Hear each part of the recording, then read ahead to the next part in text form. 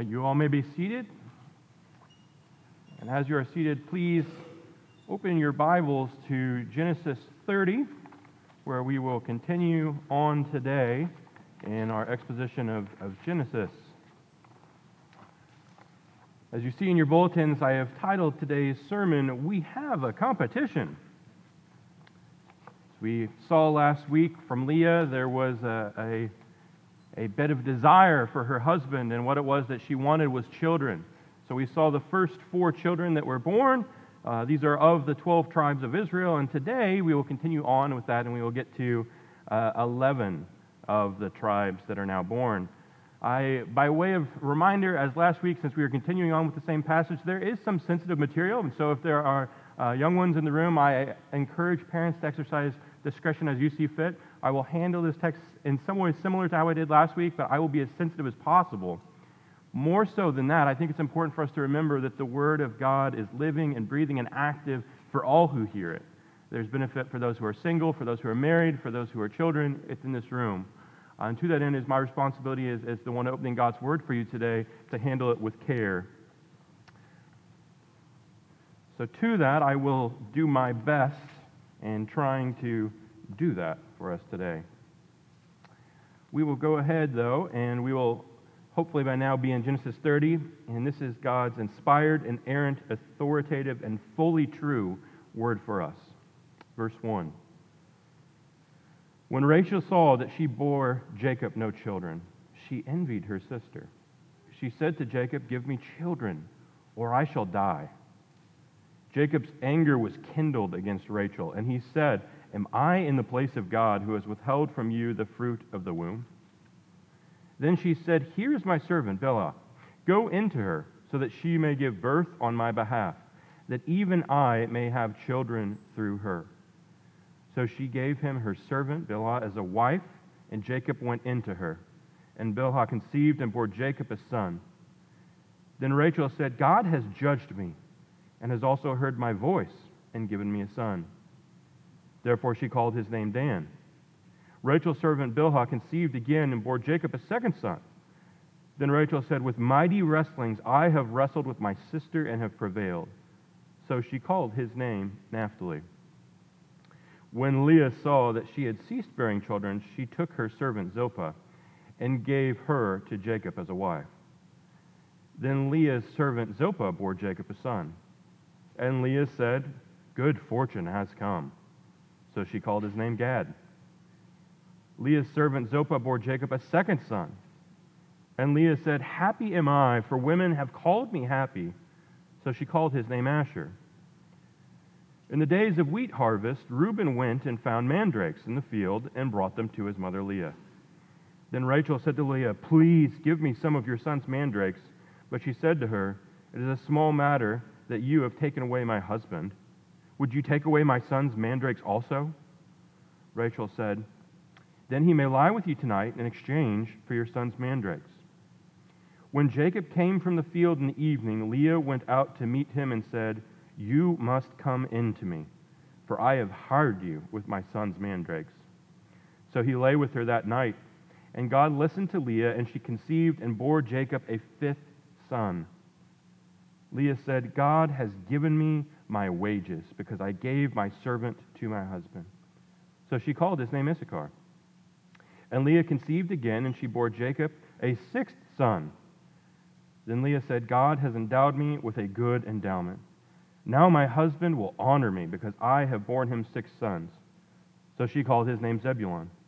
Afterwards she bore a daughter and called her name Dinah. Then God remembered Rachel, and God listened to her and opened her womb. She conceived and bore a son, and said, "God has taken away my reproach." And she called his name Joseph, saying, "May the Lord add to me another son." Please pray with me for illumination. Our Lord and our God, we thank you that you are with us, that these are your true and inspired words, that though the grass may wither and the flower may fade, the word of you, Lord, will stand forever. So we ask that you would apply this word to the lives of your people today, that my weak words would not be anything that gets in the way of what you desire to do, Father. We pray for families who are in this room that you would be working in their lives and that you would be building your covenant family in your church. We love you, Father, and pray this all in your name. Amen. All right, so where we stand as we've continued week after week walking through Genesis, the beginnings of humanity, the formation of the 12 tribes of Israel. As I already mentioned, we see clearly this is not a story that we would use for establishing our family. It's messy. It's difficult. It's important, though, as we see the building of this nation of Israel, that as we see what it is that God is doing, that we see that there is not something we bring to the table, that He does it in His way. God has powerfully promised to fulfill the covenant to Jacob. He's promised that all over Genesis already. We saw that even last week in chapter 29, in that He had His first son that was born. We've now got 4 sons for Him. The covenant, in many ways, one could argue, has been fulfilled. Though it continues, God had plans. God had desires to do more than just those 4 children. But as we walk through this, I think that we all see the messiness of this. That there is 1 man and 4 women who are now in the picture.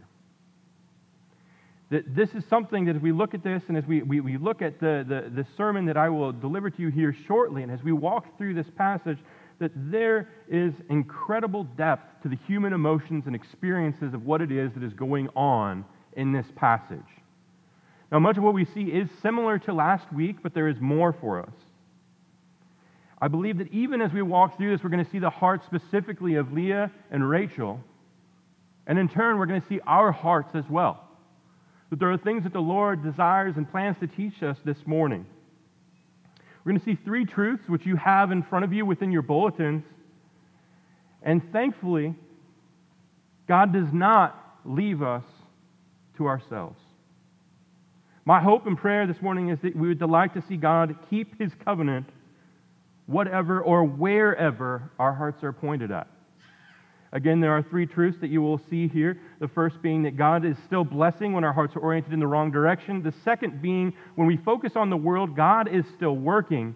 And our third is that the blessings of God will change our heart's posture. Now, as we have seen and heard and we'll walk through this, I am convinced that the riches of the living God are for us today. That He will truly change our postures, as we'll see in our third point. It's not so much through the preaching of His Word, but it is through the Word Himself, that Word made flesh, that of Christ, that of the written Word that we see and hear. He changes our hearts. So without further ado, let's get into our passage and look with me at chapter 30. We're going to begin to see our first point of our sermon here, and that God is still blessing when our hearts are oriented in the wrong direction. That's going to come to you from verses 1 through 13. We see this in such a way that actually as we walk through this passage, especially in the first couple of verses, we're now seeing envy, that competition that I talked about. We're seeing these sisters that are going to enter into somewhat of a competition. They're desiring to earn something. They're desiring to get something from their husband. They're hoping that Jacob will be able to fulfill something, that he will meet their needs. Now, here's the thing that's important for each and every one of us. God is the author and perfecter of our faith, as He is for them as well. And just like last week, as Leah, who had difficulties and desired for her husband, and then the Lord met her, and she saw that with 4 sons, and finally said, "This time I will praise you, God," with the birth of Judah. We're going to walk through that now with the other sister. We're going to see this by way of a little bit of contrast. So as we talked about last week, there is a dysfunctional family. We're not going to talk quite as much about the dysfunction of this family. We are going to talk about the 12 tribes and their formation. And I think as we walk through this, it's important for us to continue to see how and in what ways God is building. Now, the names that we see of each of these children mean something. That's an important thing for us to gather, because I think sometimes we have names and we go, okay, they're family names, or like my son's name is Wendling, which I saw that he maybe just looked towards me when I said that. But we look through these things and we say each and every one of us have names. But the names here in this passage describe heart postures. The described conditions of what is going on for each of those who are receiving the names, and it will be part of their journey and their story, but it talks to what their mother is experiencing as well in the giving of these names. Now, it's actually something that if we get into this right now, I think we should look at the first couple of verses and see Rachel's posture. What is it she says in verse 1 to her husband? Give me children, or I shall die. Give me children, or I shall die. Incredibly strong words, and if we remember back to the patriarchs, and those of Abraham and Sarah who desired and wanted and needed children for the blessing to continue, in chapters 17 and 18 of Genesis, there was similar postures. And maybe it was not as strong, and many will argue, and commentators will say that this is not quite as strong of language, that there's a different degree of faith that is occurring here, or a degree of less faith than what occurred in 17 and 18. But in chapter 17 and 18, we saw that the parents laughed. That Sarah and Abraham both laughed when they heard. Why? Well, they were old. They were 90 years, Sarah was close to 90 years in age when she conceived finally. But I think it's important for us to ask, so what is actually going on here with Rachel? Why does she have such a strong, visceral response? It's not only a strong response to desiring a child and wanting the love of her husband. That is true. That is part of it. But there's a second component that she is wanting in and to being a part of the fulfillment of the covenant. She is wanting to fulfill and to walk through part of that. That she knows that God has promised these things to Jacob. That she knows that these things are true. He's talked about them for decades now at this point. That he's wooed her, pursued her, has married her. And she's seen that these other children are being born, but not through her womb. Not through her. She's beginning to wonder and trust, not just is Jacob going to keep loving her, because in that culture, that would have been an expectation that if you are walking out this relationship and the dynamic of a marriage covenant that is not producing children, that there would be some concerns, to put it mildly, in that time, and that there would be grounds for things that we would not consider to be healthy or right or good. So she's wondering, one, is Jacob going to love her? But two, there's a question, is God abandoning her? Has he abandoned her? There's this deep posture that she's saying, Jacob, you need to fulfill these things. You need to come in and meet me here in this place. Now, perhaps she's trying to appease Jacob, but I think that there's more to that she's also wanting and hoping to appease God. But she starts in the wrong place. She goes to Jacob. You take care of this, she says. And actually, what is the response? That he gets angry in return. He goes, hey, I'm not in the place of God. You should be orienting your thoughts and your language and your desires towards God. But what does she propose? She proposes, well, we've already got two in the picture. We've got me and my sister. How about another? We see that in verses 3 through 13, actually. We start to see this picture unfold, that there are now others who are coming in to the family, that there are now others as God is expanding the kingdom. It's done in such a way that's messy. There's this quest for love, this desire for love. Again, it was a common practice to do this, to take on multiple wives. But that is not God's standard. As we talked about last week, we actually walked through Genesis 2 briefly, that we need to consider and see that God talks about one man and one woman cleaving together, to leaving and to being a part of them. And yes, this is before the giving of the Ten Commandments that we see in Exodus. And so we have not officially received the law, but God has authoritatively, definitively written his law once and for all time. He's not a changing God. So it isn't not when he gives the law in Exodus that he is changing the standards. No, he is confirming what is already true about himself, but he is further revealing it to his people. We're continuing to walk through and see in these types and shadows that Jesus is going to come, that there is going to be a Messiah, that there is one who is better, that the first Adam has failed, that there will be a second Adam in this picture here. Again, I say this more explicitly, that this is not for us to pursue polygamy or as what is trendily called now open relationships. It is not the acceptable practice then, now, or ever. Our God has one standard. And throughout history, the only orthodox standards has been one man and one woman.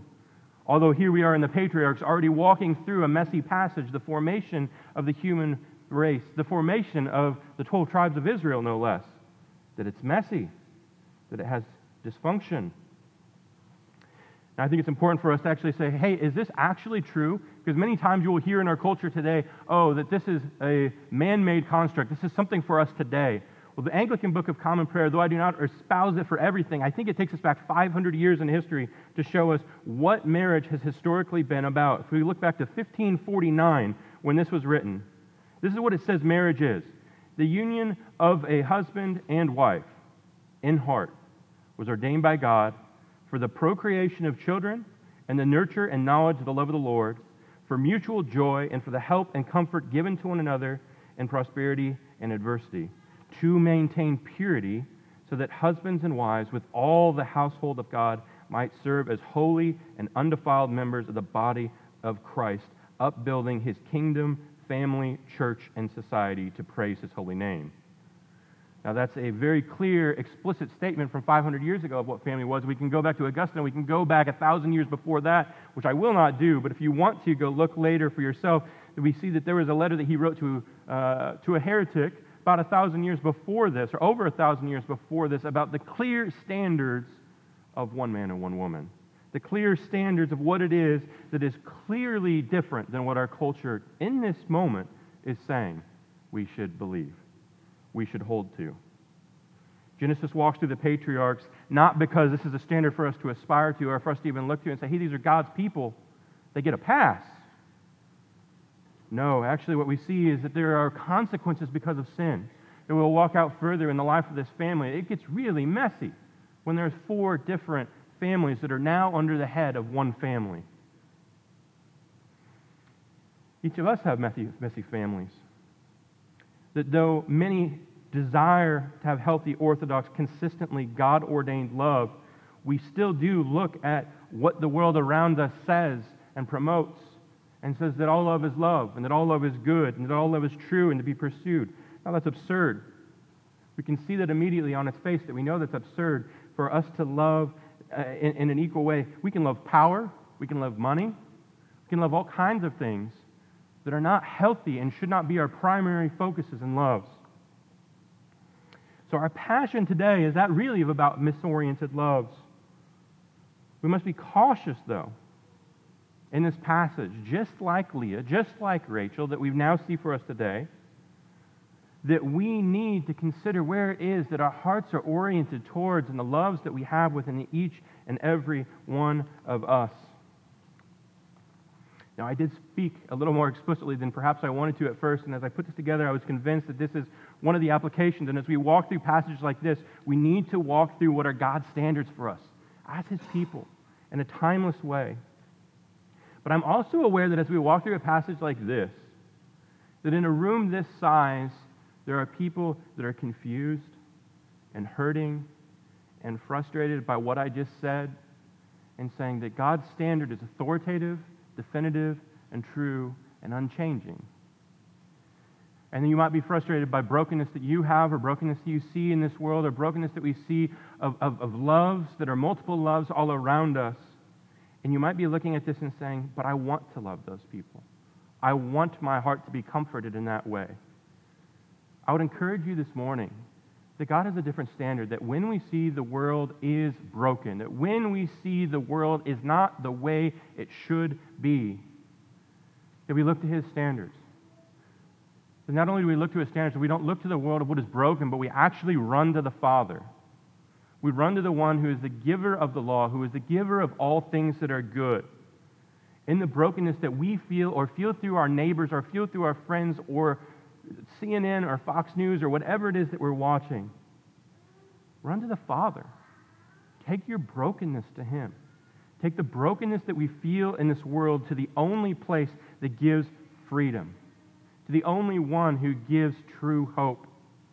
Yes, there is a call to walk in sanctification, as we walked through that a lot last week, that there is a call to be different, that there is a call to something different.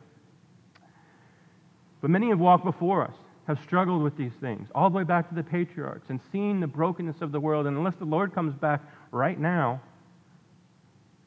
many more will probably come after us and wrestle with the weight of the brokenness. We feel that it's broken. But remember, God has purchased hope and freedom and everlasting joy when we by faith trust and believe. And functionally, I believe this brings us to our second point, though. I think as we've seen that of family, it's important for us to walk through the further context of what we're seeing, and this focusing on the world. Because we're going to see the pursuit actually of the world and some of the things that are good gifts actually in some ways here in this second area. In verses 14 through 21, we're going to actually walk through the focus on the world, but we're going to see explicitly that God is still working. Let me say that again. We see very explicitly that God is still working in this world. In relation to that, in your bulletins, you do have subpoints that you can fill in. That we're going to see point A is that of this. In verses 14 through 16, we actually see that the Son is involved in the fertility process. We're seeing that the Son is involved here in this passage in such a way that we'd go, there's something interesting for us. Perhaps we should explore this. What on earth is going on with the pursuit of mandrakes? Now, truthfully, I wasn't quite sure what a mandrake was when I read this passage. I've read this passage many times in my life, and I thought, why have I never really looked at what a mandrake is? I don't really quite know. Well, a mandrake in that culture was something that actually was believed to be kind of an aphrodisiac that was believed to promote and help fertility. And so in this area of the world, mandrakes did exist, but they were actually a little more common about a couple hundred miles to the east of there. So they could be there. And actually, it made me think about, when I was preparing this, it made me a little bit think of pawpaws. Now, if you're native to Missouri, you probably know what a pawpaw is. Or maybe you don't, because they do exist here. But they actually exist more so up in the Northeast. I had a friend one time when we were out in Missouri and we were walking through some fields, just absolutely went nuts when he talked about this rare pawpaw. Oh, it's a pawpaw tree. Look at this. This is so uncommon. This is incredible. Look at what's going on. And, oh, we need the fruit of this. And it wasn't even fruiting at that moment. But we walk through this and say, oh, okay. It's an unusual fruit. It has unusual things that are promised. And so this is something that would be kind of like walking through the fields. Most likely that he's bringing fresh fruit to his mother. And he found this fruit locally, but it's a little bit rare. It's a little bit uncommon. But consider what's going on. That of Reuben. Likely most commentators believe he's somewhere between 8 and 12 years old. What is he doing? He's bringing physical things to his mother. He's bringing physical mandrakes to her to help her continue on and to have more children. As it said already, our text said that the years have passed for her. But he is saying to Leah, his mother, hey, I'm going to bring you something. An 8 to 12-year-old bringing something to help her. Says something about the family dynamics of what was important. Says something about what was being talked about on a daily basis, most likely. That here he is, he's bringing something, physical provision for his mother, to try to help solve a problem in the family. And yes, there is an exchange here that actually happens. And I actually would argue that this is further self-promotion. It's attempts at earning love and selling fruit in exchange for intimacy, and further attempts at love at that. A sibling rivalry of epic proportions. Man, this is not the picture that we saw at the end of chapter 29 of the woman who said, this time I will praise the Lord, when she had Judah. I actually find a little bit of comfort in this, that the woman who was so certain in her posture a few years before is now using her son and her family and some dynamics that she's walking through, frankly, some sin patterns. That she's doing some things here that she will not be outdone by her sister. That she does not desire to have this happen, to the point that he is saying, okay, I am going to physically, her son is, I'm going to physically bring you something to help with this issue. And what does it do? Well, it actually gives way to a second tangible thing, and that is 2 more sons. That's our second subpoint. So we see 2 more sons, and we see that in verses 17 through 21. There's this picture here of God actually walking out in verses 17 through 21, this picture of saying, well, you're going to pursue these things? Okay, I'll still build my family. I will still keep my covenant. I will still do the very things that I've said that I will do, even when there's dysfunction, even when your heart posture is not that of continual praise, of resting in the 4th son that was born, that of Judah, and resting in that until the Lord called her home. No, actually we see the opposite here. We see that opposite in that her affections pull her in a different direction here in these verses. And actually, we see the names themselves, and as I talked about, the names matter a lot. I'm going to walk through just a couple of these names. So this actually here in verse 17, the reward will, or I believe better, or has come, is that she's saying, hey, the reward has come. That's what Zebulun means, to hear these words. I'm going to walk through this. Or, I'm sorry, that was the first son. But then we walk through the second son here in verse 20, that furthermore she has Zebulun and says, my husband is actually going to honor me. But what is she saying in verse 20? That my husband will honor me. It's not that God has already honored her. It's not that God has already provided for her. She's seeking the honor of her husband.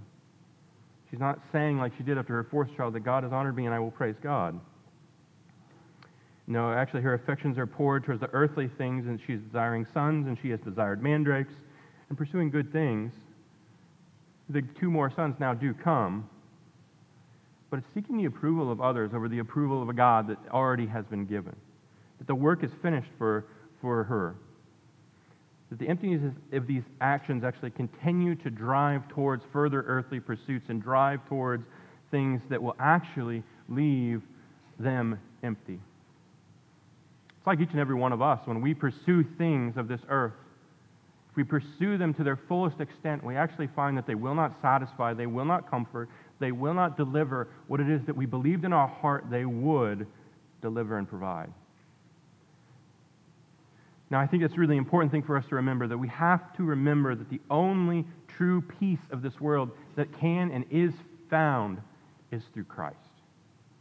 It is through the provision of who God has given for each and every one of us. Now, I think that there's an important thing. For those of us that are in Christ, we need to look to our third point. We need to look to our third point that we're going to see here in our sermon today. And that is how it is that He is functionally providing, what it is that He's going to do. Well, now, the blessings of God will change our heart's postures, as I said. And we're going to see that in verses 22 through 24. Because what happens here in these short 3 verses? Our first subpoint is this. God remembers Rachel. He remembers Rachel. He brings to mind, I think is a better way of reading that. He brings to mind Rachel. And it then says, God remembered Rachel, and God listened to her and opened her womb. Now again, we've seen this passage unfold with sisters competing, that we now have 4 different women who have given birth to children from Jacob. But there's actually a rejection of that of worldly wisdom. That we actually see the provision of God showing up here with His wisdom and His ways, that He is saying, I will open her womb. I am going to do these things. The provision is coming from me. It is not coming from your own hand on your terms. Reminds us how powerful it is to be children of the covenant, that we receive the blessings and promises of God, not because of what we have done, but because of what He has definitively finished. The work that He has done. How He is restraining sin through the power of a king. That we have a king, our God, who is caring for the world in a way that is best for His good and our benefit. It's not for the benefit of us. That if we constrain and refine our love, our desires, our affections of the world to our desires, we miss it. We miss what actually happens. And actually here in verses 23 through 24, I think we see a powerful picture of what actually happens as the posture changes. So we're going to see this. Rachel calls upon God.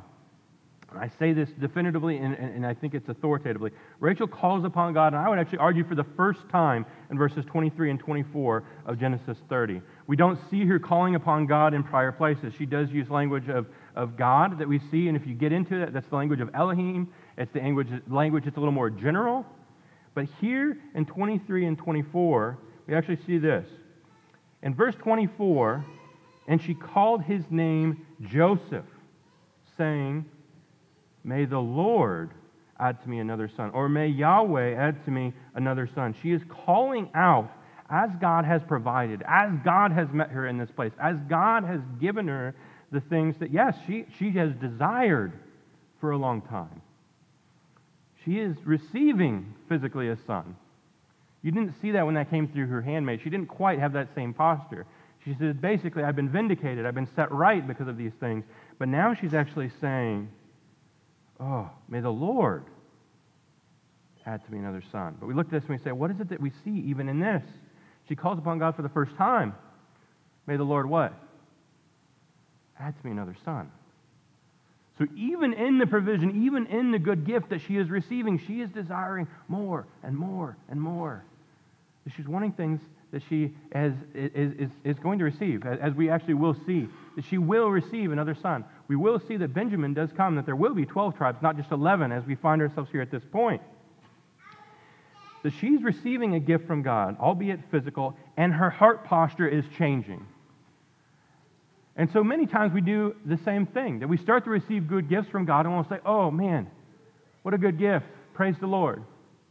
But I want to encourage you for just a moment because I believe that there's very good news for each and every one of us in this room. That as we walk through this passage, it's not that we are going to be provided for with physical good gifts every single time. I want you to hear this. The greatest gift you ever will receive is already purchased. It's already been done. We are to delight. We are to find ourselves praising the Lord, to be praising Yahweh, to be praising the one true God, because salvation has come.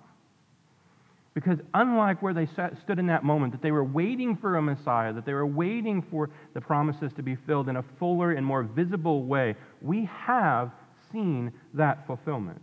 We have now seen that the Lord has brought and provided this gift for us. Now, the language of here, of building out of Israel, is important for us to walk through. And as we walk through each of these gifts, and I'd encourage you all to go through later, as we don't have a ton of time together, to walk through each of these names and what it means and think through the heart posture of what was going on with the people.